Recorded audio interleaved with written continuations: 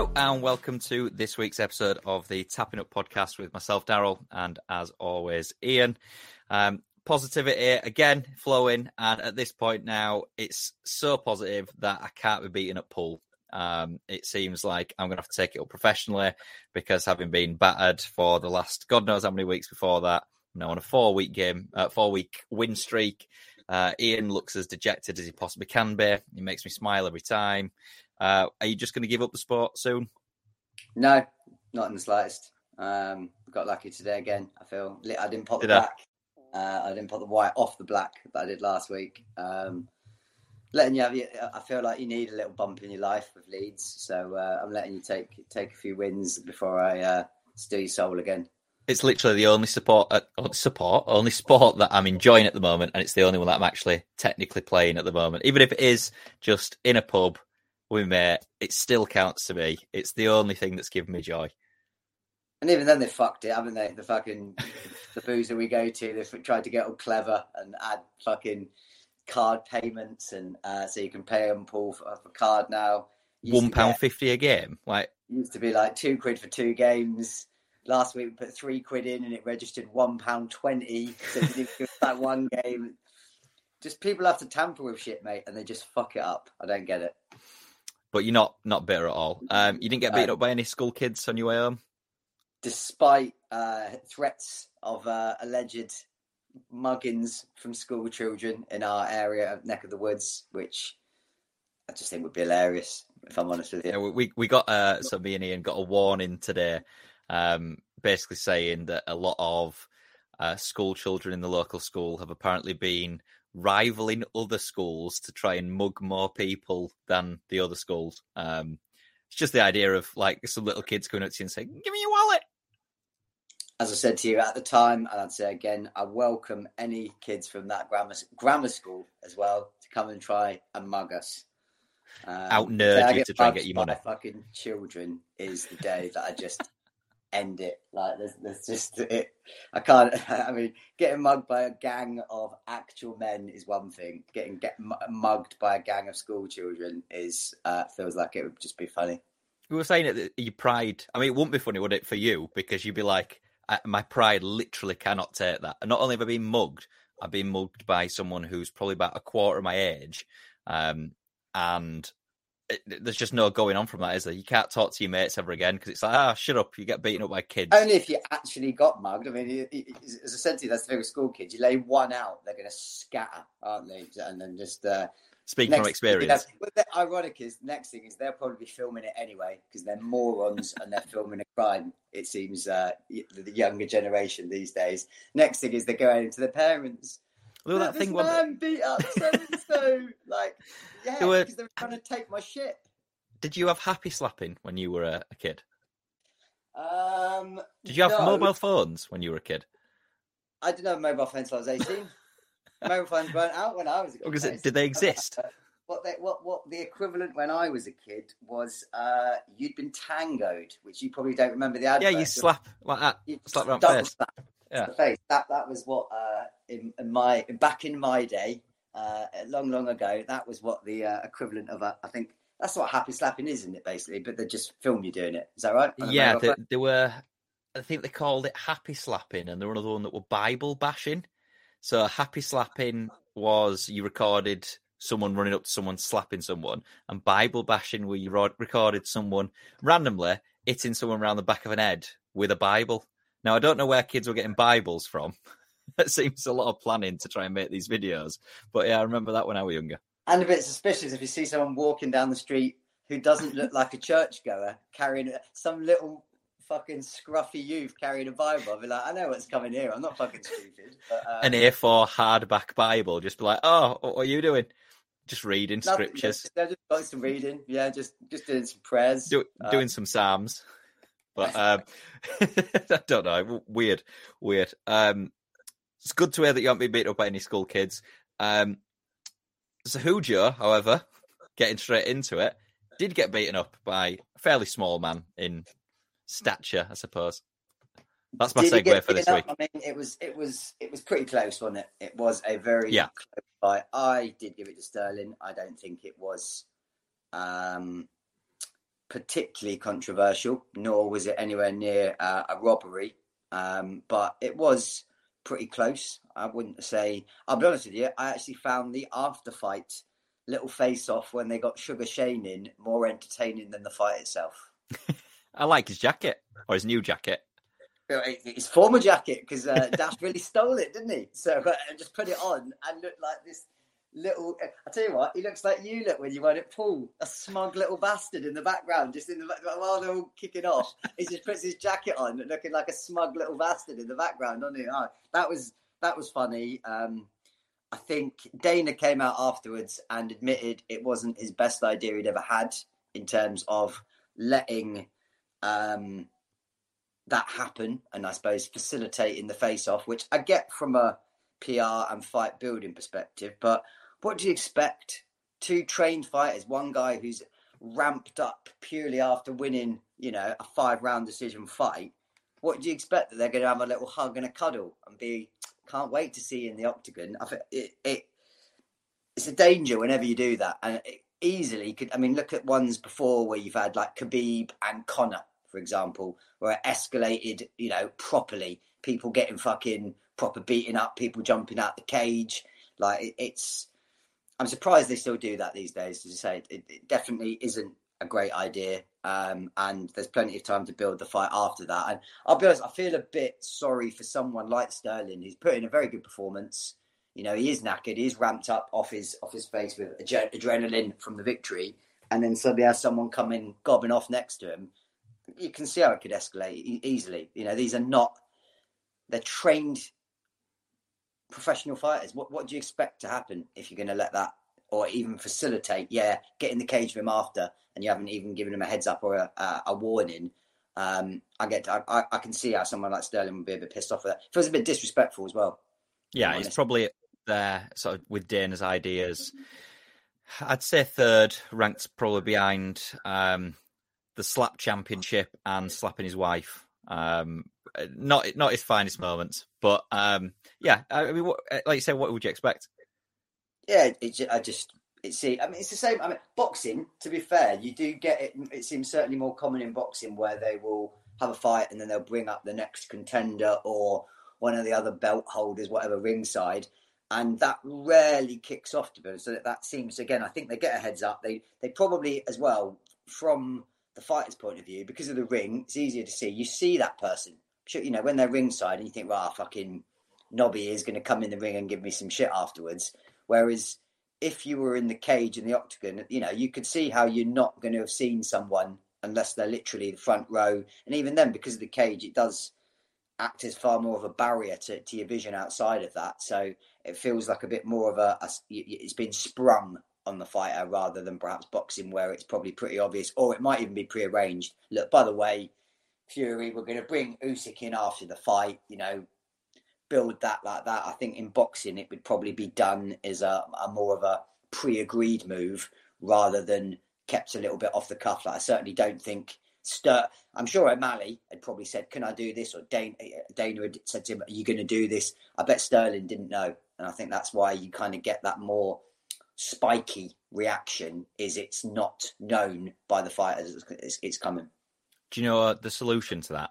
Do you know, like in wrestling, where let's say someone's just won WWE Championship and they're celebrating, and all of a sudden music comes on and like it's a glass shattering and Stone Cold Steve Austin walks down and he's like, right, I'm going to fuck you up. Have that. So have everyone with entrance music, but like unique entrance music. And you can I hate to break it to you, but one, I don't watch fake bullshit sports. Two, it's like the WWE might be more scripted than like Neighbours or never. They all know what the fuck is coming with that shit. That shit is not in remote any way surprised. Like they're told before, oh, by the way, we're then going to bring in Ric Flair, and it will go like the lights will go out and everyone will start going woo, and then like act surprise. I mean, let's be fair, they're not the best actors, are they, wrestlers? But they put on that surprised face of, oh, didn't expect to see him coming, and then walking from a mile away down into the ring with a steel chair in his hand. Or just get people with steel chairs. Got a steel chair made out of tin foil. They are. Like, are they like bin lids? They used to have them, and they look like they're made out of tin foil. baking trays. They used to have loads of issues with the chairs that they used because some of them, I mean, they were all slightly softer, but obviously if you hit someone with a lip of any sort of steel, even if it's slightly soft, you're going to mark them. And I remember, I don't know if this is past your time when you'd watched it. Do you know who JBL is? No. So he were a wrestler when I were a bit younger, about sort of 2004-ish. And I remember him being allegedly a bully backstage, and he hit someone with the lip of one of the chairs, just bust his head open. This guy, I think we called Blue Meanie. And there were loads of people that tried to give him receipts afterwards. But we digress. Basically, get them to have entrance music.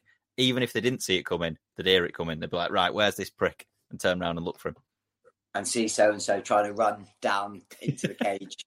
Cash in money and bank. Definitely shouldn't give him a steel chair in MMA where it's real. That wouldn't be a sensible call. Be more entertaining, though.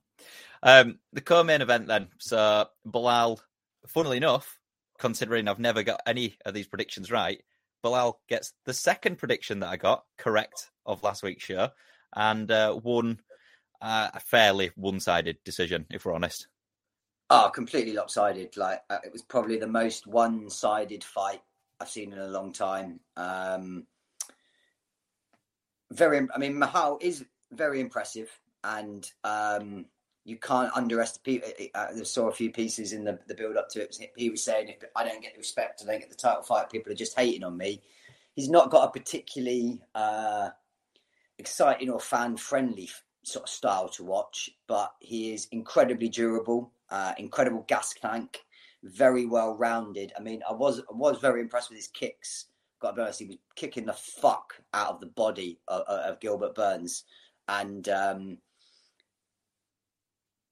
he's a bad matchup for Leon. I think we said before that the UFC doesn't seem to want to kind of digress from this path of Edwards Colby for the next fight, for the title fight. That seems to be, it hasn't been announced yet, but definitely seems to be happening. But Bilal, I think, is certainly the next contender after that, I would say. Yeah, and I don't disagree. I think he would be a bad matchup for him. That's obviously if he does come through Colby, which there's still the question mark over that, and if that fight ever happens, because it seems to be one of the worst kept secrets in UFC at the moment, but doesn't actually seem to have been organised yet. So we'll see with that. But yeah, I think Bilal is one of those who people sleep on quite often just because his fights aren't necessarily entertaining. You're not going to be like Gagey, for example. If you tune into a Gagey fight, you know what you're going to get and you're going to be entertained regardless. This is someone, so Bilal is someone who will go out and win a fight comfortably, but will, very easily grind down his opponent without doing anything flashy, essentially. Yeah, absolutely. I thought I liked his. Did you see his post-fight interview, which was on? So he was always on the main card, the co-main event. I can't remember who fell away in terms of injury, who was supposed to be fighting, but Burns stepped up at late notice, didn't he? So I mean, again, it's an opponent switch. Even though Bilal had been in camp, you're getting a completely different style of fighter, a different opponent, a different puzzle to face. And he said after the fight, give me 6 weeks, I'll be anywhere away in the world. Give me a full training camp, I could beat John Jones, which I thought was probably a little bit of a stretch, but good confidence from the man. Couple of weird points I thought that jumped out at that one for me. So Bilal is American-Palestinian. I think he was born in Palestine or has Palestinian parents, but basically born and raised and is an American citizen. Fighting Gilbert Burns, one of the most un-Brazilian names you've ever heard. And the crowd were booing Bilal but cheering Burns before the fight, which was a strange one. I also thought that Jurinho lived up to his nickname. Any idea, or do you see this, what Jurinho, which is Gilbert Burns' nickname, means? No, go on. Brazilian for little tough one, apparently, is what it means. And he proved that in the fight because there was clearly something wrong after the first round. He looked very dejected, like mentally beaten in between the rounds. And he kept shaking out his left elbow and his shoulder. And he clearly had injured it or had some problem going into the fight with it. And it took a few days. But what did come out was the extent of his injuries, which I think was yesterday. So I've got it here. I'd make a note because they were so severe. He had a second to third grade AC tear. So that's in his knee, his AC. A dilatorary tear in his shoulder, a torn muscle in his trap, and C4 and C5 neck sprains, which are discs, I think, where they are in your back. Doesn't need any surgery, but clearly quite bad injuries to carry on through a fight. And to last 5 rounds against somebody like Belal was a statement of his toughness, even if he lost. Yeah, he's an impressive fighter. He obviously came off the back of Masvidal fairly recently as well, and he's no pushover. Is Burns. It's just that Belal is that type of matchup where I don't think many people will see him as a good matchup for him. He's that type of fighter that you probably want to avoid, not because you think you're going to get your head kicked in, but because he's a very difficult opponent to beat. He's very Kamaru Usman-esque back before Usman suddenly sort of stepped up for the title and started knocking people out, that nobody wanted to fight him. You just knew what you were going to get. He was going to grind you out over a decision. The chance of him finishing you was probably pretty small, but the chance of him beating you was incredibly high. And I think Belal is very similar to that he seems to be putting his striking together and becoming a bit more rounded. But he's one of those people that, because he's just not, as you say, particularly exciting, at the end of the day, UFC, as much as you get purists like maybe me and you that appreciate some of the different aspects more than the casual fans, Gaethje, everyone's going to rather watch Gaethje win or fight, even with his record not being quite so impressive, than watch someone like Belal. Yeah, and it'd be interesting to see what happens next, as you say. And it does seem to be Colby Edwards is sort of locked in without anything official. But it'd be interesting to see if Belal might just worm his way in there beforehand. I think it's very unlikely, don't get me wrong. I think it would probably set to face that. But when you've got a fighter who is just sort of very easily winning these fights, it's very difficult to ignore him. And it might be as simple as just giving him the winner of Colby and Edwards. But he can't be too far away from a title shot now. Definitely not. And again, it could either be that the way it could pan out, he could either be the sort of replacement for that title fight when that does happen. So if either fighter gets injured and, has to fall away, he can step straight in. Equally, if there was an injury to happen before that fight was announced, let's say, for example, Edwards gets crocked in training, you wouldn't. That's exactly where the UFC bring in. I'm not a big fan of this, but they do tend to do it. That's where they'd suddenly bring in an interim, and they'd say, right, Colby Belal for the interim title. Winner of that then takes on Edwards when he's back from injury. So he can't be far away. It's got to only be, as you say, if it's not Colby, he's got to be next, you would think. And as you say, but we know what Dana's like. What Dana says don't really happen. And as you say, Colby could fall out of favour. He can always say the wrong thing and easily put his foot in things at the wrong moment. And the UFC could punt him down the road and put Belal against Edwards next. Before we talk about some other matters, because I know you've got a few things you want to talk about which aren't necessarily UFC, and we've got a little bit of criticism, haven't we, recently for only talking or focusing heavily on UFC in terms of MMA. Did you see the trailer for the Ultimate Fighter? Is it 31 with McGregor and Chandler? I did not. So is it not already on TV, the actual series, but they still haven't announced the fight, have they? Or is it not even aired yet then, the actual series? I thought no, it's not started yet. So it debuts on the 30th of May on, I think it's ESPN over there. So I don't know how we'll watch. Well, I'm sure there'll be ways to watch it, which obviously we can't go into legally. But I think the season finale is August 15th. So it's got a few months run time. There's nothing officially announced in terms of McGregor Chandler itself, which I'm sure it's coming. And I know that we've already previously gone into how the format of the Ultimate Fighter works, which I can't remember what episode it was, but you explained it quite well. The trailer is fairly short. It just shows McGregor pushing Chandler in the face, essentially. So he's gone from nice guy McGregor back to his old ways. Yeah, and if you spend long enough with McGregor, he's going to do something like that, isn't he? So I'm sure he's an entertainer. I'm sure that will be probably one of the most watched series of The Ultimate Fighter. I mean, he has been on it before. McGregor, he was opposite. What's the guy called? Forget the guy. Long You're on the hair. spot here.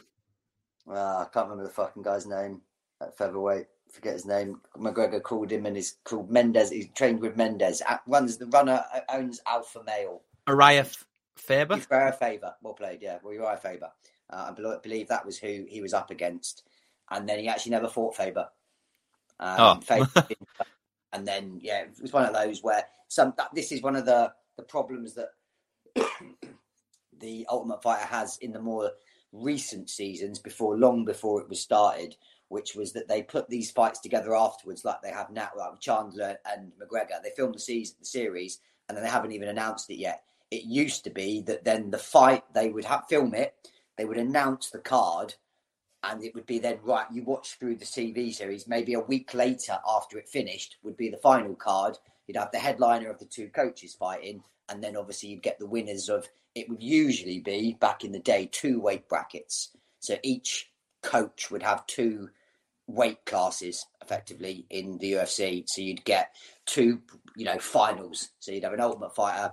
They might do welterweights and bantamweights one year heavyweights and so and so. But yeah, in later years, they seem to pre-record it, put it on, and then arrange the fight between the coaches at a later date, or it's not on the card that the rest of them are fighting on, which seems a bit silly to me. But the old format was definitely better. I'll definitely have a look at that because I'm sure it's airing. I'm not sure if it's fully filmed at this point. So don't. I'm sure it wrapped a while back. I'm sure because they were talking about. I'm sure it finished filming, say 2 or 3 weeks ago. So I think it's fully done. All the fights have happened, if you know what I mean. So they know who the 2 winners, or at least the 2 finalists will be, and it will just be, obviously won't be announced. Otherwise, it spoils the season until the end of the season, and then the card is usually, say, a week, 2 weeks after the finale episode airs. He's not. Again, you can correct me if I'm wrong here. I don't think he has re-entered the testing pool yet, has he? I think there's still quite a big thing about that. Which you're supposed to have a minimum of 6 months, but there are always exceptions to these things, and McGregor is the UFC's biggest exception. So they will undoubtedly bend the rules for him. I can't see him waiting another 6 months before that fight is put out. I think that if I had to guess, if you're saying the card is set for August, I wouldn't be surprised to see that, say, late September, October, maybe. I kind of thought that we might be looking at it at 290, because is that Vegas week or whatever you call it? Fight week. 290 is International Fight Week, and they tend to usually put on a pretty good card then. They always have it in Vegas, and they tend to have a pretty big card to celebrate, as you say. I mean, there's a fucking international day or week of every fucking bullshit these days, isn't there? But yeah, they have International Fight Week. I'm sure that's at some week in July, maybe like the second week in July, certainly in July. And the UFC tends to do one of its best cards. Super Bowl is always a big card, which is usually around sort of the start of February. Fight Week is usually a big one. And then obviously the other reasons that when it crops up is the Centennial cards. They always go big on. So we're at 288 has just happened. So we're not a million miles off. Probably in early 24, we'll hit UFC 300. And I would imagine they'll do a massive card for that. Just on that then, and we won't spend too much time on it because it has only just been announced and it's still months away. So we're talking, I think, 9th of July. So it would coincide with that second week in July. So the 290 card was announced, and Volk is taking on Rodriguez, which we kind of knew would happen sooner or rather than later. The featherweight title, because correct. Rodriguez is interim. Didn't he won it because Volk was stepping up to fight Islam and is the actual champ? So that's one of these bullshit interims, but that'll be a good scrap. I think Volk wins that pretty easily, if I'm honest with you, but looking forward to that. there's not many people that I don't think Volk beats. He's one of those that is sort of different level to the majority of people, if not all the people in his division. Co-main event, you've got Moreno taking on Pantoja for the flyweight title. Decent enough scrap, quite like Moreno. So he's been obviously involved in the first ever quadrilogy against Figgy. We talked about before and broke down a few of those fights, but I think that is again also one, is it not, where the fighter, I won't try and pronounce his name, who you just said, is the clear number one if Figgy is going to move up, because he said he was going to move up, didn't he, after the last fight? So I think that is a genuine champion versus one in the rankings, if I'm not wrong. So it's interesting that you should say that, because he's not. He's technically number two for that reason. Figueiredo is actually on the card against flyweight.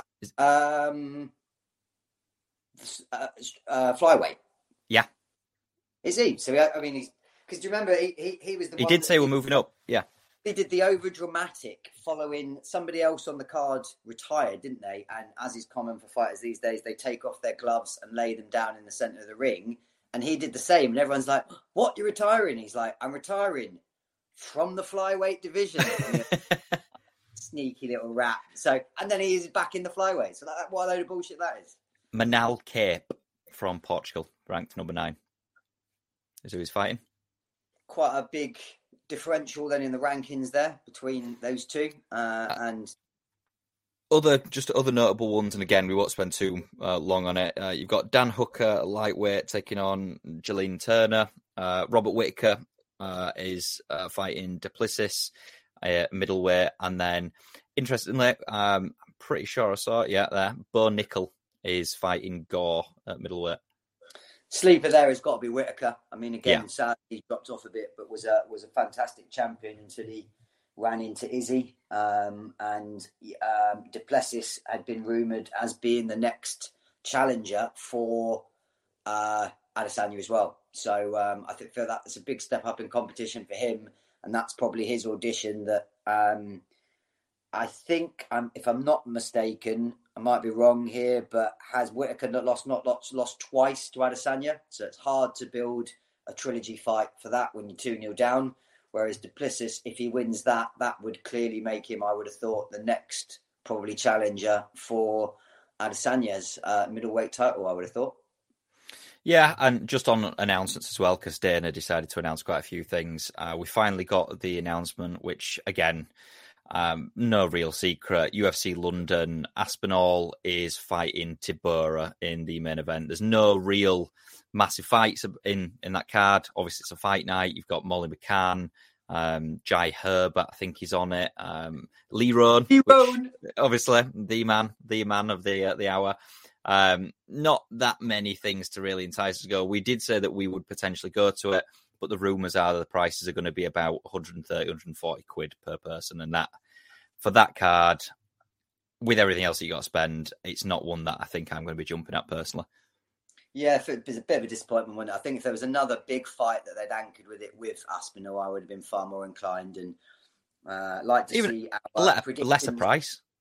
Well, or a price reflection, like you say, sort of 70, 80 quid. Then I probably would have been in. I think it was no secret we'd said about this months ago when as soon as they called it on the podcast, it had to be Aspinall headlining it because he was effectively the only obvious English fighter apart from Leon who would be either around or fit to potentially fight on it. So our prediction came true there. Tibura's no joke. He's on a good run at the moment. I think he's 7-1 in his last 8 fights I read. So, but it feels a bit like a gimme for him, obviously. I mean, he's coming back from a bad injury, and people shouldn't forget that. He blew his knee out in 15 seconds against Curtis Blades last year at a fight night in London as well. So he's going to have a little bit of ring rust. He is a predominant in terms of style kickboxer, so heavily reliant on his knees in terms of his movement, his style. He's got ferocious leg kicks. So it feels like a bit of a set-up gimme for him, whilst still keeping him at a not a pussy level, because I think he's 5 in the rankings. Aspinall. I'd have to check. Yeah, I think he's 5th ranked. Tibura's may well be 8 or 9. So, there's not a huge difference in there. And it definitely would give one of them the jump off, depending what happens with Jones. And we've still got no announcement on Jones Stipe, which looks like it might be the next fight. You could say the winner of that goes on to face the murderous power of Arman Pavlovich. Say that, but obviously, based on what Jones was saying this week, it might not be happening. It might be his last fight. Yeah, surprising. I'd missed this one, and you were telling me about it. It seems premature, I suppose, from my point of view for Jones. He, especially with the time that he's taken off, maybe he's being a bit reluctant and realising, shit, I sat out for 3 years of some of my prime athletic career. He's only fought once at heavyweight, obviously, in which he took the title. If he beats Miocic, who is on paper, certainly not in my opinion, but on paper, I say the greatest heavyweight in UFC history. He's got the best paper resume of UFC heavyweights in that he's defended the belt the most times. That doesn't necessarily make you the greatest, but when you read a lot of this shit to build the fight up, that's what they're saying. And that's a lot where John Jones's mindset has come from, is I want to beat the guy that's got the best record. If he did fight Stipe and beat him, that's one defence. He only needs 2 more to then tie 3 fights to beat that. He's been out for 3 years. You can do a Cowboy Cerrone and rack off 3 or 4 fights in a year. Bang, take the record. And if he had the most light heavyweight title defences ever and the most heavyweight title defences ever, how can his GOAT status be denied? I would argue. Yeah, and I can't disagree with you whatsoever. I mean, the thing with John Jones is he's done this quite often. I think he did it last month, probably. What are we in May now? Years flying by. But pretty sure in April he posted something like, how cool would it be spending my retirement fight dominating one of the greatest heavyweights of all time at the MSG? To which someone, I think a fan, commented something like, no, I'm not ready to see you retire. So he just put, okay, my bad, I'll keep fighting then. So you don't know what it's like. The only other thing is, if I'm not mistaken, before the fight with Cyril Gane, it was announced he'd fought something like a new six fight deal.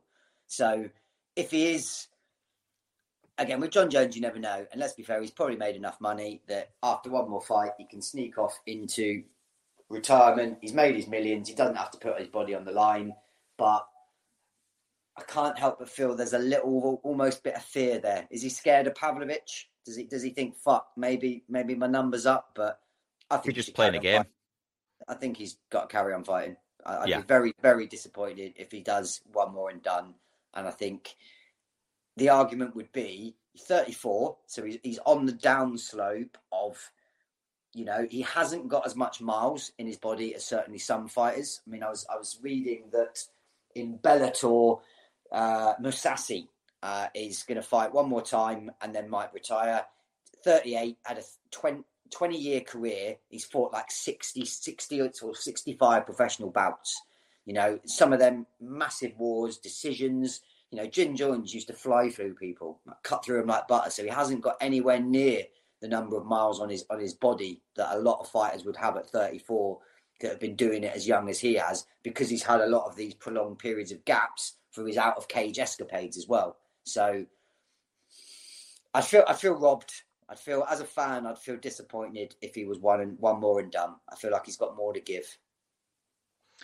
You want to talk about one this week? Yes, I feel like we got to discuss a little bit about one. One does go off the radar a little bit with us. I mean, I very much was in discussion with a few of my mates the other day, and one of them was trying to say that one is better than the UFC, and I said to him, "What the fuck are you talking about?" In terms of levels of MMA, nowhere close. They've got some good fighters. But I said, in terms of, for someone like me as a mixed martial arts fan, I do like what one are doing in terms of the mixed cards. So they do basically the most extreme level of cards that we witnessed at Cage Steel in terms of mixed events. So they have kickboxing, Muay Thai, mixed martial arts and jiu-jitsu all on one card. and very, very high level guys. They made some very high level signings. And for me, as an experience, I like that. The jiu-jitsu, if I want a little bit more to watch just that, if you then want the MMA, if then I want to watch some savage Thai boxers, I fucking throw some nasty kicks and some elbows in Muay Thai. So I said to him, I agree with him from perhaps a viewer experience point of view of the multiple aspects to the card, as opposed to UFC being purely MMA. But to suggest the level of MMA is higher at one than the UFC is just frankly ridiculous. Does he listen to this podcast? Probably not. Probably not this far in. Might listen. He's a narcissistic cunt. So if I tell him he's mentioned in it, he might listen. But and tell him the point that I've just argued about it. But yeah, clip it and send it to him. I like what they're doing. And I mean, they made some high profile signings. They got Mighty Mouse over in a few years back. They did a very high profile. I think it might be one of the only times I've ever heard the word MMA trade. So if I'm not mistaken, I might be wrong. They had Ben Askren and they swapped Mighty Mouse for Ben Askren. So Ben Askren was running and tearing through people at that division, and everybody wanted to see what he might do in the UFC. Mighty Mouse was the flyweight champion for some ridiculous 10 or 11 defenses, just smashing people.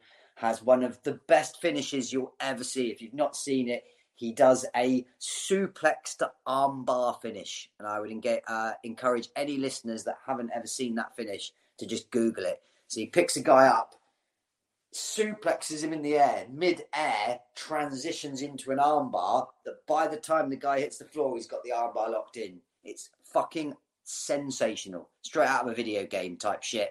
And again, one of those people, he must go down as one of the pound-for-pound top 5. We've talked previously about the Mount Rushmore of MMA and whose faces would be on that 4. Mighty Mouse has to be on there. Better than John Jones? I'll tell you what, plenty of people argue that. I personally wouldn't say so, but he's pound. The definition. He would provide an amazing puzzle. If he could if they were the same weight, I would fucking love to see that fight. Incredibly well-rounded, literally probably one of the most well-rounded fighters ever, I'd go as far to say, in terms of there are very, very little holes in his game. You can't say he's an 8 or 9 out of 10 at everything. Striking, jiu-jitsu, wrestling, everything that it needs to be, he covers. He is absolutely fantastic, and he beat a chap called, I forget his name, Morales, I think, who they had fought twice before. This was the trilogy fight, and he won. So 2-1, it was 1-1, ends that feud, and retained his title. Anything else to note about one? One thing I do like, worth mentioning, I think we might have talked before, but just for people who haven't listened, I'm a big fan of one. What they do is they do weight cutting slightly differently. So we talked about the dangers of weight cutting and how the UFC do it and how it is effectively sanctioned cheating. Certainly at some weights, these guys are, Poatang gets down to 185. He walks around at like 225. By the time he gets in the cage, he's like 40 pounds heavier than he weighed in. It's ridiculous, his weight cut. At one, they have a different weigh-in system. So they have a hydration test as part of the weigh-in, which basically means after you weigh in, you are only allowed to rehydrate, might be 10% or something along those lines of your body weight. So you can't make a huge weight cut like that. You'd be disqualified. You wouldn't make the grade if you were doing a Poatang style weight cut. And how they kind of put that into effect was they bumped all of the weight classes up 10 pounds. So basically, so you can still fight at that weight, but you're just fighting at your more natural weight. So you don't have to do a stupid weight cut to get down to that level. So I think that's worth noting, that I quite like that. The only other little point I had to note is there was an interesting signing by the PFL this week, in that they signed a chap called Cedric Doumbé, who is an absolutely murderous kickboxer. Former Glory, which is probably the best kickboxing organisation in the world, welterweight champion, 75-7 kickboxing record, won no contest as well. Pretty much signed for the UFC at one point. I think he's originally African, but he fights out of France by way of France. And he was supposed to be on the original card in France when the UFC were going there, but there was some kind of issue. I forget exactly what it was. His signing with the UFC fell through. He's been fighting in France now that MMA is legal there, one of the last countries to make it legal on smaller promotions, but he's been signed by the PFL. So he's definitely one to keep an eye on, because he's a bad motherfucker in terms of kickboxing and stand-up. Jake Paul's influenced that, innit? What as the head of acquisition and cool. But yeah, very, very, very clever, good signing by the PFL. Be interested to know what kind of level of deal he signed with them, whether he signed a long-term deal or whether he's gone a bit shorter term that would allow him to maybe dazzle, put on a few fights, become a free agent, and the UFC to snap him up if he does well. But we'll see how he does in the PFL, where they have the tournament format and the sort of league format where they fight quite regularly. So it'd be interesting to see how he does in that, but that's definitely one to keep your eye on. I'm going to do a bit of smaller, lesser league commentary this time, aren't we? Because we've just got to the final days in the majority of leagues. Obviously, you had the big thing with Wrexham quite recently. Boreham Wood have recently been knocked out, I think, after a bit of heroics for them. So that is still ongoing at the moment, and their playoffs have started. League One, League Two, and the Championship have come down to the final days. They're actually quite a lot more entertaining than I expected, and there are a lot more twists and turns than I expected as well. Yeah, it was an interesting one to watch. I mean, for me, I've got a few notes I'd made. I mean, League One, the final day was quite an interesting one for me personally, in terms of just not having any skin in the game there. But two of my good friends from home. One is a very avid Plymouth fan, so shout out to Toby, who was cheering for Plymouth. And the other, Andy, is a big Ipswich fan. So they were 1 and 2 for fighting out on the last day for the title. So there was a lot of shit going down in the WhatsApp group there as the results came in. Plymouth ultimately won and were champions. So Toby won on the day. You've got to feel slightly sorry for Ipswich, because they were looking to be the first EFL team to get 100 goals and 100 points. And they got the 100 goals, but they failed on the 100 points. I was just going to say, do they go to any games at all? Toby is a massive fan. So Toby goes to loads of games. He lives in London and goes to a lot of home games. And in fact, just before COVID hit was the last time he came to Bradford. I went with him to see Bradford, Plymouth. So I'm going to say, because if he goes to any away games, you could probably see him next season. Yeah, very much so. I'm sure he'll be up for that. I've no doubt. I'm sure he can easily come up for that. So you can sort us some tickets. But yeah, so that was a good day. Also, I've got another mate of mine in Leeds, is a Posh fan, so a Peterborough fan.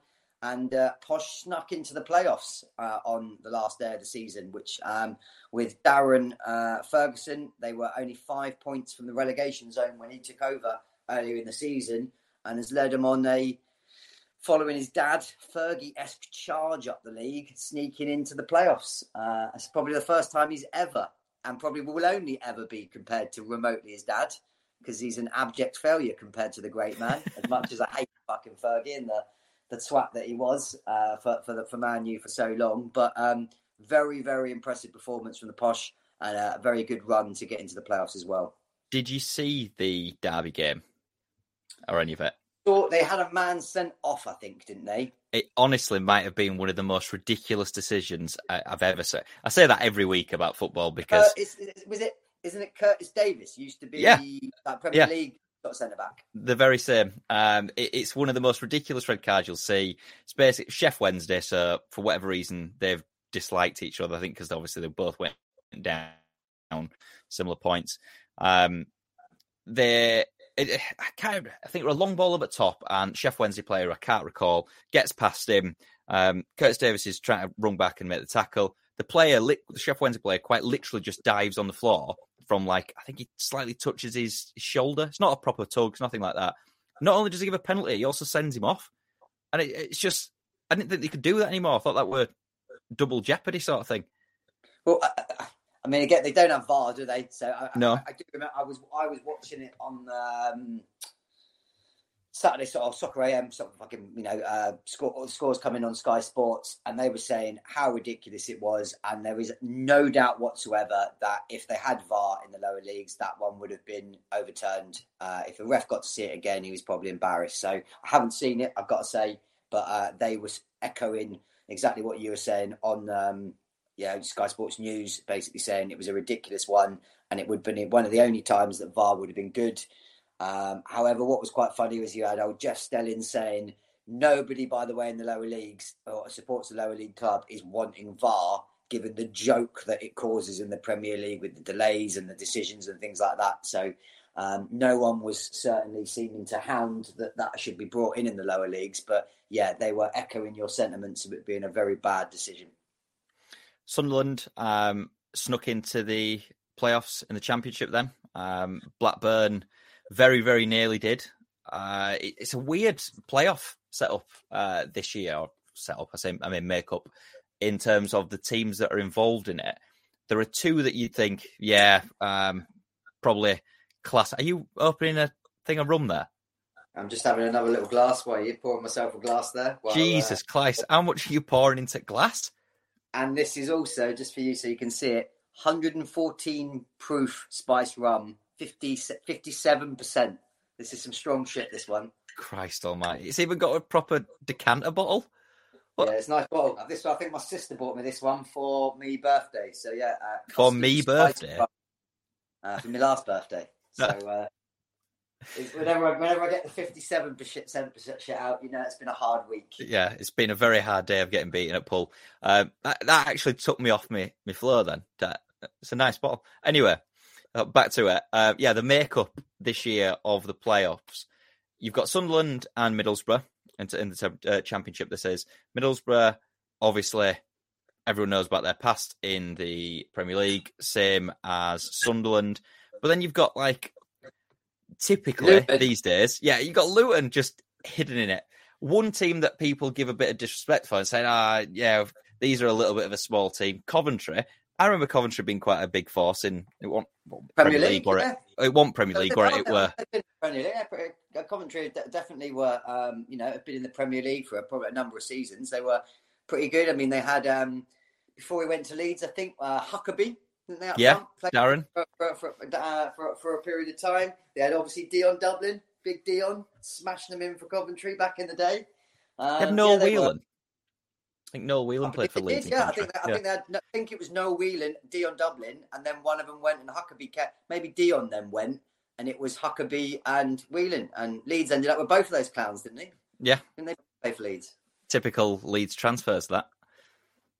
But so it's one of those where I genuinely don't know who can go up from this. There is so many different outcomes that I could see happening, and I could see any of the four going up, which is weird because Luton, obviously, a lot of people would write them off. They've been outstanding this season.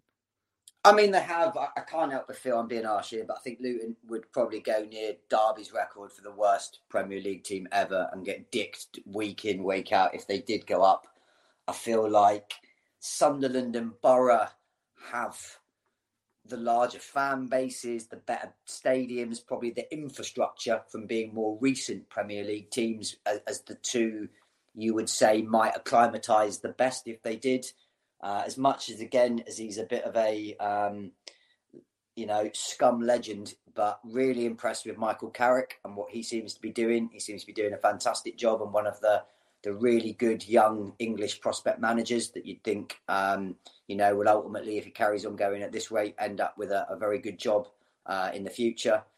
And Coventry, as much as they might not be they seem to be one of those teams that the team is better than the sum of its parts, but equally they have two or three outstanding players, don't they? Is it Hamer is one of them, and the chap whose name I could never pronounce, the Swedish. No one can pronounce him.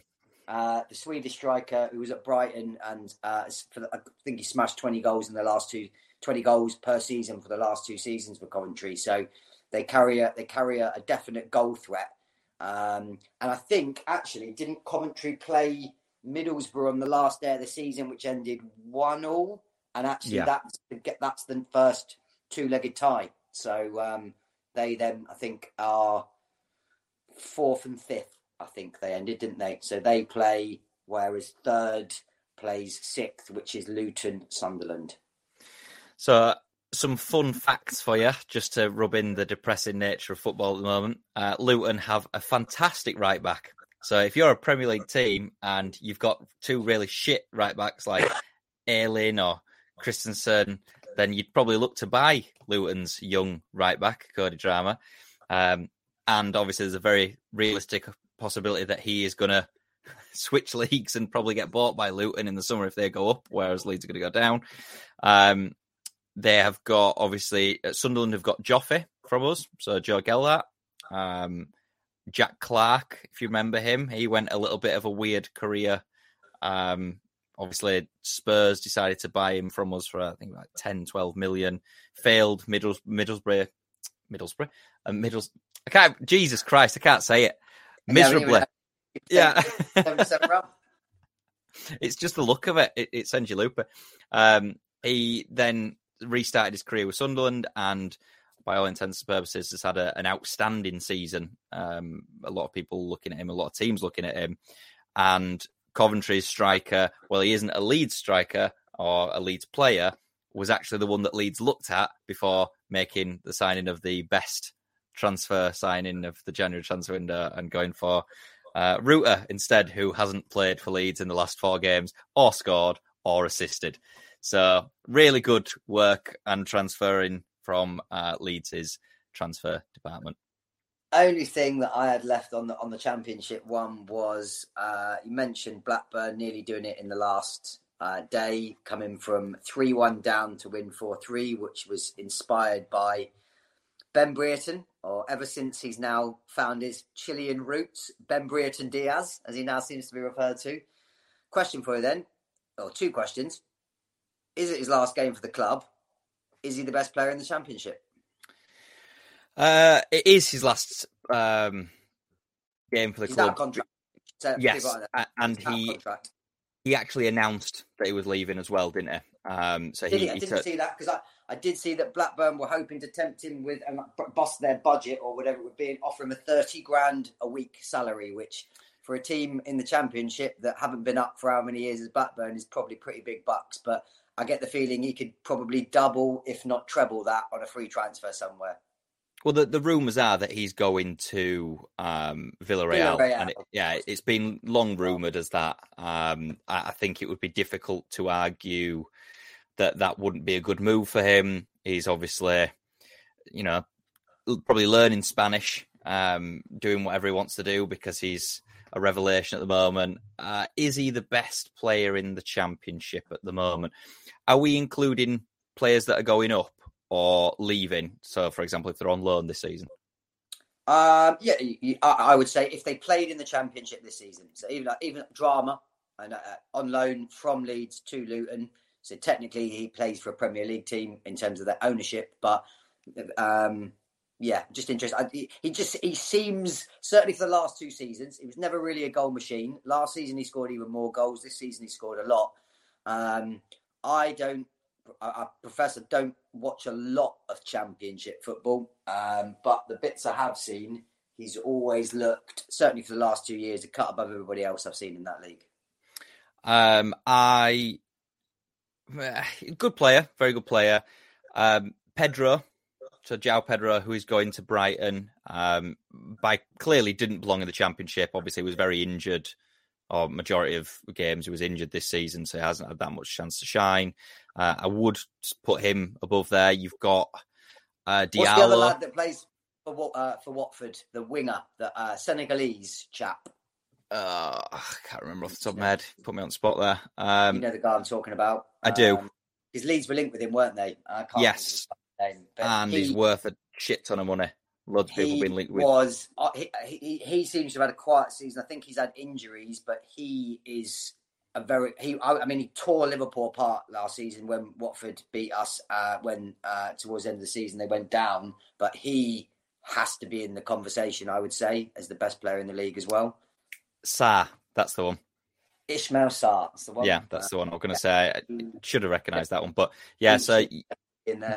Diallo, who's on loan from Scum, Sunderland. Yeah, he's done well. He was from Atalanta, weren't they? Spent some 38 million. Did they buy him for something incredible like that? And he ends up getting loaned out. Hasn't had a real sniff at United, but yeah, that's a good shout. I saw he made the Championship Team of the Year. I like Alex Scott at Bristol City. Yeah, he's a youngster in as well. 20 years like of 19, age, 20, something like that. Linked with a lot of bigger teams and a move in the summer. That's a good shout. He again, I did see was in the Team of the Year. I like, obviously, the Premier League players now, but Nathan Teller and who was the other one at Burnley? Is it Zaroury? I was just going to say I quite like the look of their left back. I think it's Matheson, on loan from Chelsea. Young Dutch left back. Can't see him getting at Chelsea, so be interested to see whether he moves maybe on loan to Burnley again, and they give him some Premier League experience like that, or whether they just sell him outright because of all the crazy squad numbers they've got. I really like, again, he's a Premier League player now, so technically cheating a little bit, but Ndiaye at Sheffield United. Yes, and another one made the team of the season. Diaz, by the way, Brereton Diaz didn't make the team of the season from what I saw. The official Coventry striker. Again, no. Can't say his name. Oh, interesting. It was the two strikers were the guy that scored the most goals, Akpom for Middlesbrough, with the guy you just said, Ndiaye, who scored. I think what I read on a quick bit on that when I read the Championship Team of the season. He was one of only 5 players to hit double figures for goals and assists, and he had the most dribbles or second most dribbles and second most shots on target or something like that. So be interesting to see how he acclimatises to the Premier League next season as well. Yeah, and I think he's one of those that if he doesn't, in Sheffield United's team, if they don't do so well, someone will pick him up because he's still young. I think he's about 22 as well. He's got West Ham, someone like that, written all over him. Yeah. Has a good season there, and then West Ham go and spunk 30-35 million on him, and he'll be an abject failure for them. But yeah. Like Brewster has been for Sheffield United, for example. I was more than happy to let them take him off our hands, but I had high hopes for him. I mean, obviously he won the England Under-18 World Cup, looked very good. He had a few good games for us when he played in a few cups. He's been one who's been surprisingly underwhelming in terms of his development, actually, Ryan Brewster. Loads of injuries as well, apparently. So he spends the majority of time on the bench. And... Darren Anderton, is he? Yeah, essentially. And the best ever sick note, best example of sick note. But I'm surprised if you even know who Darren Anderton is, but was one of the most injured players ever, I would have thought, Darren Anderton. Run through this week's results then quickly in the Premier League, because I'm not a fan. I mean, it was from a Leeds point of view, if we just, again, be a bit biased here and focus on Leeds, from the relegation aspect, the Saturday and Sunday worked out all right, didn't it, in terms of Leicester losing? Leicester lost to Fulham. I thought that were early in the day, wasn't it? I thought we were an early kickoff on... Maybe you're right. Maybe, yeah, the bank... I'm sure there was one good result. Sorry, Leicester. West Ham beating Man U was good for Leeds, I believe. And as we said in the last couple of episodes, I thought West Ham would be easy to stay up.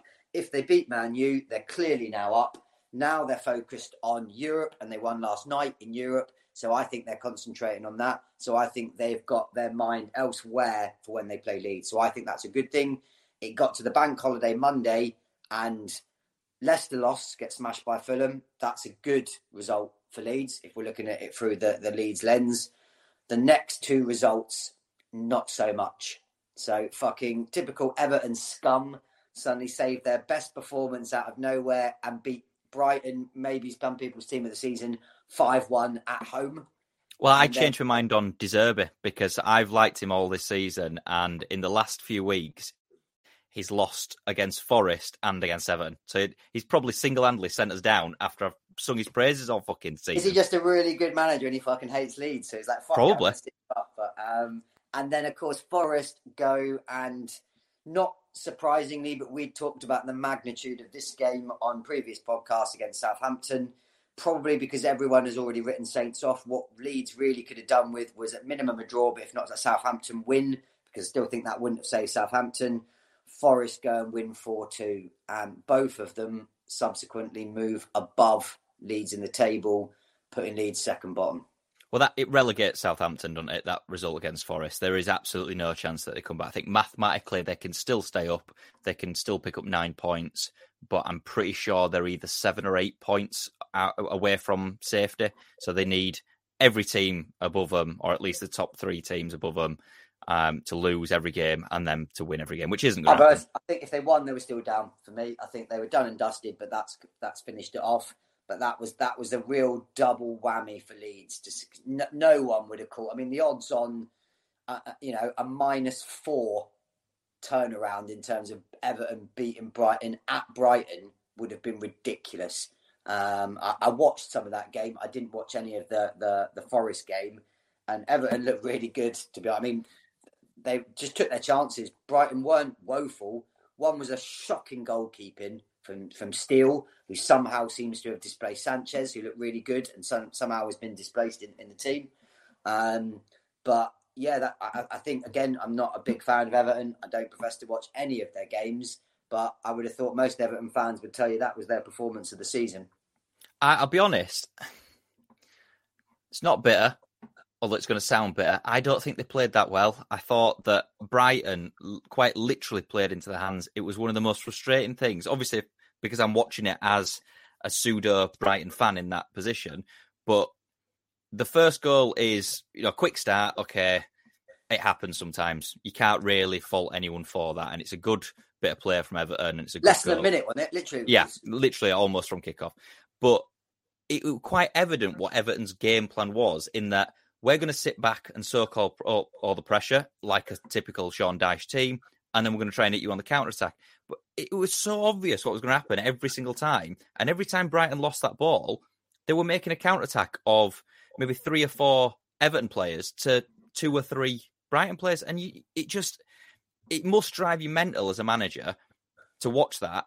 But then you think, well, why are you not changing it? Why are you not saying, right, I'll tell you what, let's leave one more man back and let you attack and do what you're doing, instead of doing what we're doing, going gung-ho and just conceding constantly, because that's essentially probably ruined their chances of Europe as well. So there's no way that it was intentional or anything. I'm not saying that he actually does dislike Leeds. It was just incredibly frustrating to watch. And you just know full well, if that had been Leeds playing them, Leeds would have been woeful and our defence had caved, and then we'd have been battered. So it's so frustrating to watch. And the same with Forest. I don't think that they were necessarily any good, because you can't concede 2 goals against Southampton, he says, knowing that Leeds have conceded 2 goals against Southampton this season. But it's one of those things where you expect them to pick up those points. I had Leeds as down a number of weeks ago. I think this only further cements that idea. I didn't have Leicester as going down. That's one of my more surprising things. I thought it would be Leeds and Forest, but Leicester look woeful as well. They look almost as bad as us at the back. Oh, I mean, I'd say worse. Jokers, absolute jokers at the back. I mean, why they, I mean, massive part of that, which was letting Schmeichel go in the summer to Nice. They lost, they brought in Danny Ward from us, who's never been a Premier League keeper. I think the backup they've got is Iverson, some kind of, unknown, really sort of Danish keeper or something like that. Not good. That fucking phase. He plays football like he looks like Sideshow Bob. Like, if you imagine just fucking giving a guy an afro and clown shoes, that's how he defends. So they've always seemed to got goals in them. They good going forward. On a slight side note, and not trying to go off track here, we were talking about this in midweek, and the news came out. I think that you mentioned to me that I like to see this, and I'd say this is good planning from a Leeds perspective, even as much as it might be painfully realistic, that if they do go down, there's relevant clauses in the contracts of every single player that their wages will decrease by a minimum of 50%, if not 60% in some cases, which is very clever. Leicester, however, have no such clauses. And earlier this week, you fired me through a little picture of their wage bill, didn't you? And I was staggered with some of the wages that Leicester are paying. And and unless the Thai owners, I think they are, aren't they? Because they're originally their Thai, very famous Thai chairman, unfortunately passed away in the quite infamous helicopter crash, didn't he? In the car park, I believe. Is it not his family? If it's not his son that took over and carries on, unless they are going to dip their hands in their pocket or sell off a lot of their some of those players. Now there are a few we know are going. Tielemans is on a free. I'm Madison. Sure, Madison's going to go. They are going to lose a fair few, but I think Vardy's their highest paid, and no one's going to be taking Vardy at 35 or 36 off their hands. So they could be paying Vardy well over 150 grand in the fucking Championship. Well, it screams Leeds 2004 because that's exactly what Leeds were in. Who have they got under the Thai guy? Peter Risdale. Is he getting to buy a 25 grand fish tank? Like, I'm going to say it'll a goldfish somewhere. They'll buy Seth Johnson in a minute. They are a team that I think are quite. They're clearly worried about the drop. There's loads of rumours that they're offsetting certain payments that they've got over future and getting loans of future TV money. So if they're obviously going down, they're not going to be entitled to that media money anymore that you would get from the lucrative Premier League deals. So they're going to be in quite drastic trouble, really, if they go down, from what it sounds like. And unless there's something hidden that we haven't seen as of yet, and there is these relegation clauses like Leeds have, then I think you might see Leicester going a bit into oblivion, as I say, exactly like Leeds did. What they might do is they might roll the dice, which, again, is what I hope Leeds will do next season in the Championship. Roll the dice and say, right, we'll go for it. We've got to go for it, because if we don't go for it, we're fucked anyway. And then see what happens. And obviously, if they do mess up that year, they're going to probably drop down a league a little bit like Leeds did and drift win off. or bust, isn't it? Fuck it, all in the house. We've got one chance to go up. And again, I can't fault her in some ways. I like when a team, obviously, they got the completely shocking title victory way back 2016, something like that, when they had Ranieri. Rodgers seemed to be building a pretty good team, and a couple of years ago they were the Brighton of this season, weren't they? A few years ago, that team you didn't expect to be challenging for Europe, doing pretty well, looked very well set. You could see buying people like Tielemans, who were very highly rated at the time, getting some really good signings. It's never nice to see for any fans. I hate the thought of a team going under. I couldn't. We saw how much. We both know that football is our life. It means everything to us. I can't imagine what it would be like to see Liverpool have that kind of thing and then know that the club could go back. I don't know what I'd do. I'd fucking be throwing myself off a bridge if Liverpool fucking went bankrupt. Like, you'd be pulling me back off the bridge. But so I never like seeing a team go into that kind of financial turmoil. I think it's not pleasant, even as a football fan in general, to watch. But there's that element of, have they just been very badly mismanaged here? And there's, like you say, there's a little bit of a feel of Leeds back in the Risdale days where that certainly did happen, that unexpected relegation. And I mean, what were you out of the Premier League for? 15 years? 12 15 years. Yeah, 15 years, I think it was. No one would have called that one. I mean, ironically, it was the year I moved to Leeds. I think that you went down. I was moving to Leeds. Yeah, I get to see Leeds, Liverpool every year. Oh, right, Leeds have gone down. Didn't expect that. And so it's you. You're the omen. Took them fucking 15 years to get back, which no one saw. So, but we still hold out hope. My hope gets less by the day, admittedly, being a realist. You're being more pragmatic to me, but I still think Leeds can do it. Moving slightly on, but not too much on. Newcastle and Man U both seem to be faltering at the moment. I mean, Man U losing to West Ham is a shocker and a dream result for Liverpool. We're 1 point off them now. They do have a game in hand, and I've been saying all this time, if we win every game, we definitely have a chance to do this. I know you shat all over those dreams and we're taking the piss, but they look. I think it would be safe to say Liverpool's chances of fourth place now are probably better than Leeds' chances of staying up. And Newcastle obviously also losing. No shame in that. At home to Arsenal is a bit of a knock and a result for them, and maybe helps Leeds in terms of they're knocking them off their stride, knocking them out of their pattern of play that they had, that very good run they're on, and maybe gives you guys a chance against them, because that's your next match, is it not, Newcastle? Yes, I have to say, if Leeds go down this season, I could handle it. It's by the by, and it's something that you would get on. If Leeds go down and Liverpool get top 4 this season, I will probably have to call up Samaritans because I don't think I can handle that. That would be literally one of the, look at your fucking face. That would be one of the worst days of my life to have that confirmed, and then for you to be like, "Yeah, I told you so." I'm trying to think in my mind. I'm just playing that situation out and getting this phone call. It'd be like, Meg, hi Ian, it's Meg. Daryl's hung himself because that whether I'd not have a little smile before I was a bit gutted. But, he's left a note and it just says, "It's all your fault." Now, but if I can told that cunt it was going to happen, but I'll be honest, it's still a big ask because we're 1 and 2 points off them, but they both have a game in hand. So it is still a big ask.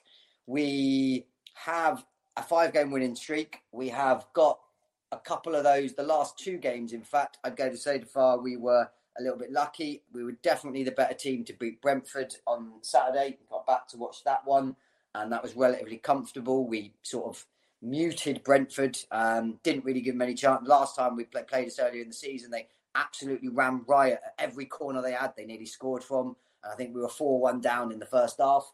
We kind of nullified Tony. They didn't really have much at them, but it was all, we didn't have a great deal of chances, and it was a bit of a lucky, solid performance at the back, but we ground it out. The match before that, we obviously beat Fulham 1-0, and we, ropey penalty. I know we disagreed on the penalty itself, and they could have got back into that. So we've been riding our luck a little bit, but I mean, the dream for me, I've got to be honest, as a neutral, I'd like to see Newcastle in the Champions League. I think it would be a nice story, and I think it would be very interesting to see what their owners do, whether they give how the money and they go big in the transfer market. Obviously, the dream for me is to pick Man U to 4th. That's got to be the dream for me. I mean, to see them carry on to their Thursdays where they can't even get past Sevilla in the quarterfinals, and us to be in the Champions League would be the dream. I'll accept that because Scum ending the season on a low and Leeds staying up would be a fantastic result. Obviously, both of those things have to happen. It can't just be one of them. Although I'll take Leeds staying up and you not finishing top 4, selfishly. What I would say is that must mean that you're going to be a Leeds fan tomorrow in the 12:30 kickoff. I am. I mean, let's be honest, apart from when you play us, when I'm not a Leeds fan, I am. This is my adopted city of 17, 18 years. I do not want to see him go down. I've made that very clear again. I might be smug when we smash you 6-1 and see the impact it has on you. But I definitely don't want to see Leeds go down. And more than any city, I haven't lived in a great deal of places, I can't lie, but it makes a difference to the feel of Leeds when Leeds are in the Premier League. It's great for the city. It's great for the place itself. And as I say, I've made no bones about it. I definitely do not want Leeds to go down. I want them to stay up. And I certainly will be a Leeds fan for that match, because if you can win and do yourself some good and do us a favour that gives us a chance, we don't play until Monday. And I hope in the same token here, as we're talking about teams, we Leicester, do you a favour because we've got Leicester. So hopefully we smash Leicester and give them a hiding like we gave you and move their goal difference down, which helps you guys. And if you're fresh off a result, you'll bounce above them as well. So hopefully our teams can be mutually beneficial this weekend. Run through the Champions League quickly as well, just because we're in the semis now and it's definitely worth a note.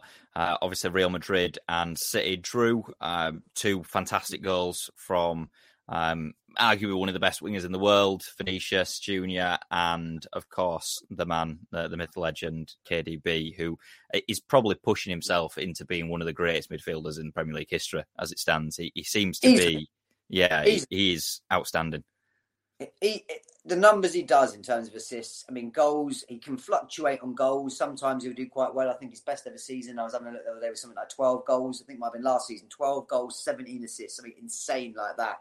But if you look at the numbers in terms of assists that he's done every year, he's smashing it, like well over 15 assists for probably the last 4 or 5 years. Now, that's going to be impacted this year because he's had Haaland sticking him away for him, and Haaland will probably beat him, I would suspect, if I was going out on a limb, to the Player of the Year, Football Writers Player of the Year, and all the different awards. He's already got Football Writers Player of the Year. It were announced today. Oh, was it? Who Haaland has? Haaland, yeah. No surprise, really, and you would expect that. I mean, KDB is normally he has been the man that takes the headlines and the glory. This season he's had to take a back seat, and he's the man that's feeding the Terminator, the goals on a plate. So you kind of expect that, but has to go down as one of the greatest midfielders in Premier League history. Got to be honest, I didn't watch either game this week, which is strange for me. I like my Champions League football. You've got to fancy City to go through after taking a draw away at the Bernabeu. I certainly think they will do the job at home, and it feels like their year, doesn't it? With Haaland, that final piece in the puzzle. They might have done 5 out of 6 Premier Leagues if they win it this year, but it's been the Champions League that long has eluded them, and the owners. I feel like this is their year, so I feel like that will go to them. We had this rather strange second game of Milan-Inter and the Milan derby. Inter winning away 2-0 and had a blinding opening 10 minutes, didn't they? We scored 2 goals. A good one from Dzeko that you showed me. Not quite as good as you made out. I thought were outstanding. Outstanding volley. Volleying it in from a yard out. But no, very good technique. And we talked about him. A great player. Great goal scorer over the years. Dzeko deserves more plaudits when he was at City than he did get, and smashed them in for Roma for a number of years before going to Inter. And you get that rather strange example that Inter were the away team, so they now take a 2-goal lead to the home leg at the San Siro again. So exactly the same again. It's a weird format, is that? It's a really nice ground in the San Siro, but yeah, really, really weird format going from a home game. Do you know how they did it with the fans? Because I was curious about this. I was just, weirdly say that, I was just about to ask you. So presumably it works in the same way as a normal game would. I think the San Siro, from memory, and why I remember weird things like this, is around a 70-odd thousand seater stadium. So you would normally imagine in a normal game an allocation's going to be over 60,000 home fans. Probably, there's going to be some seats left out in terms of that. Maybe 5, 6, 7,000 away fans. Presumably that happens. So Milan had the majority of the fans this year, or this game, and Inter had the minority, and then that just gets swapped for the next leg. So it says, just a quick Google, where the fans sit depends on whether the game is, in quotations, home or away, as both sides have different away sections of the ground. If Inter are the home team, Milan's away fans sit in the Curva Nord, which is the green seats, whereas Inter's away fans tend to be placed in the Curva Sud, which is the blue stand. So if you have a look at the pictures, you can see it's basically opposite sides. So it's always been one I've desperate to go to. I've only been to Venice in Italy in my travelling career, which we covered on one podcast when I'd come back there. But I've been to Barcelona in the Nou Camp, but I would love to go one day, certainly with the missus, to the Milan and try and catch a game at the San Siro. It's always been one. I always, as a kid, Italy was the best, by far and away the best league when I was a youngster. At Serie A, we had Football Gazzetta Italia on a Sunday afternoon on Channel 4 with James Richardson. And I spent every Sunday of my childhood watching Serie A, and I loved Milan. Milan in those days, you had Ruud Gullit, Paolo Maldini, Franco Baresi, just a litany of iconic players. So I've always had a soft spot for AC, and I would love to go to the ground. I've got to be honest. I can't let you get away with finishing this episode without talking about the biggest event of the weekend, can I? Depressed sigh when I know what's coming. Well, talk about the YouTube cunts. Well, it's KSI versus Joe Fournier at Misfits number 7 for the MF Cruiserweight title. I couldn't believe that they have their own belts. I mean, that is frankly ridiculous. As I say, we did have a little chat, didn't we, earlier in the day prior to the podcast, and you mentioned this about to me, and I was like, fucking Fournier, why do I know that name? is it like, has he not fought David Hay? And you scoffed at me like, oh, like, no, never. And then we looked it up, and there it was, wasn't it? That he weirdly, so he has a 9-0 pro boxing record, which 9 KOs as well. I thought he was a fucking, in inverted commas, entrepreneur, which is basically a pervy rich nightclub owner, was my understanding of it. He then had a exhibition match against David Hay in which he lost, in which David Hay should have been disgusted with himself. That I remember, it wasn't the greatest performance, but if you lose to a nightclub owner when you're the former WBA heavyweight champion of the world, you should be disgusted with yourself. So, but surely, I mean, KSI doesn't seem, and you correct me if I'm wrong, because you like this pretend boxing gay shit that fucking the Misfit seems to be. He doesn't seem to have progressed at the same level as someone like Jake Paul, who admittedly I think he's stealing, but at some point was, again, I'm not his biggest fan. In fact, I fucking can't stand the man Jake Paul, but you have to appreciate the hustle, and he was putting in the effort, and there was a significant increase at various aspects in terms of his career where he was clearly getting better. Correct me if I'm wrong, but from what I've seen, I only remember KSI a while back, because didn't he fight Jake Paul's brother, Logan? Yeah, so he's fought Logan Paul. He has fought... embarrassment. Those two looked... I mean, I think that was... But wasn't that both their first ever boxing match? No, so his initial fight, and we're talking way into the history of influencer boxing, which I'm sure obviously perks your interest constantly. KSI initially fought Joe Weller in a boxing match. This is before it all took off, and it were all a bit of a sham at that point. He had that fight. He then went on to fight Logan Paul. It was a draw. He fought Logan Paul a second time without head guards this time, and he beat him on a decision. He's gone on to fight some other people. Pineda, who is a small Mexican. He fought Swarms. That was when he had the two fights in one night. Most recent, you'll be obviously amazed to know that he beat the very famous FaZe Temper, spelt with 3 R's, that Temper, who was a late replacement for Dylan Dennis, because he pulled out, didn't he, at the end? I don't think he ever intended to actually have a fight with him. Has he ever... name me a fight in the last 5 years that Dylan Dennis hasn't pulled out of. Yeah, exactly.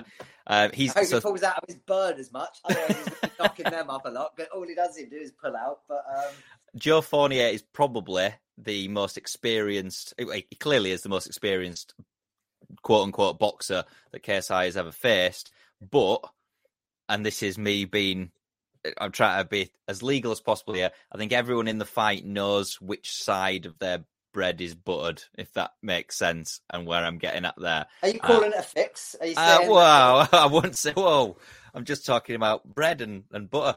But I think what you'll see is Fournier not necessarily pulling his punches, but not actually swinging at him. What's the point? If that is genuinely isn't in that case, then money. This makes it more of a mockery of this nonsense than it even is. So I hate this shit. I try and avoid the watch it. Watch it tomorrow. But I get sucked in. The Misfits, I've never watched a moment of it apart from what you bring up to me. But that feels even more ridiculous if it's not even going to be... Like, basically, there's a little... By the way, Fournier, you're pretty dangerous. And actually, you're probably the best of these clownish influence boxers. You actually do have some boxing history and a pro record. But by the way, don't beat up the owner and let him take your title. That feels... Well, I'm not, again... WWE. But again, I'm not saying that is the case, and legally, I can't confirm that's the case, nor would I actually have any insider knowledge. But what I'm saying is, I don't see any way that this ends with KSI winning every single, other than KSI winning every single fight, and then fighting Jake Paul, because there's a lot of money in that, isn't there? If you watch any of KSI's fights, which I know you haven't, but if you watch any of his fights, he's got some power in his right hand, but his form is in an absolute embarrassment, so much so that any professional boxer, like a proper professional boxer, would laugh at his... He's got like an incredibly telegraphed knockout punch. So he tries to overswing, and it's embarrassing. What will happen is KSI will win this by decision, because that's what is best for business. And Round wise, what we're talking here? So is this 8 2-minute rounds? Is it? That's a good question, actually. I'm not entirely sure how they do it. I'm sure it changes every single time. Yeah, I don't know. I couldn't tell you. I can only apologise. That seems to be for the influencer boxing. They seem to drop a minute, don't they, to 2-minute rounds, and the maximum seems to be 8 as opposed to 12 in the pro ranks. Which again, I can understand. They're not pros. I've got no issue with dropping the number of rounds. In fact, I would say that's the sensible thing. I'm not a big fan. You know me. I'm a bit of a purist. I'm old school. I'm an old man. I like shit to be done properly. So if you're boxing, it should be a 3-minute round.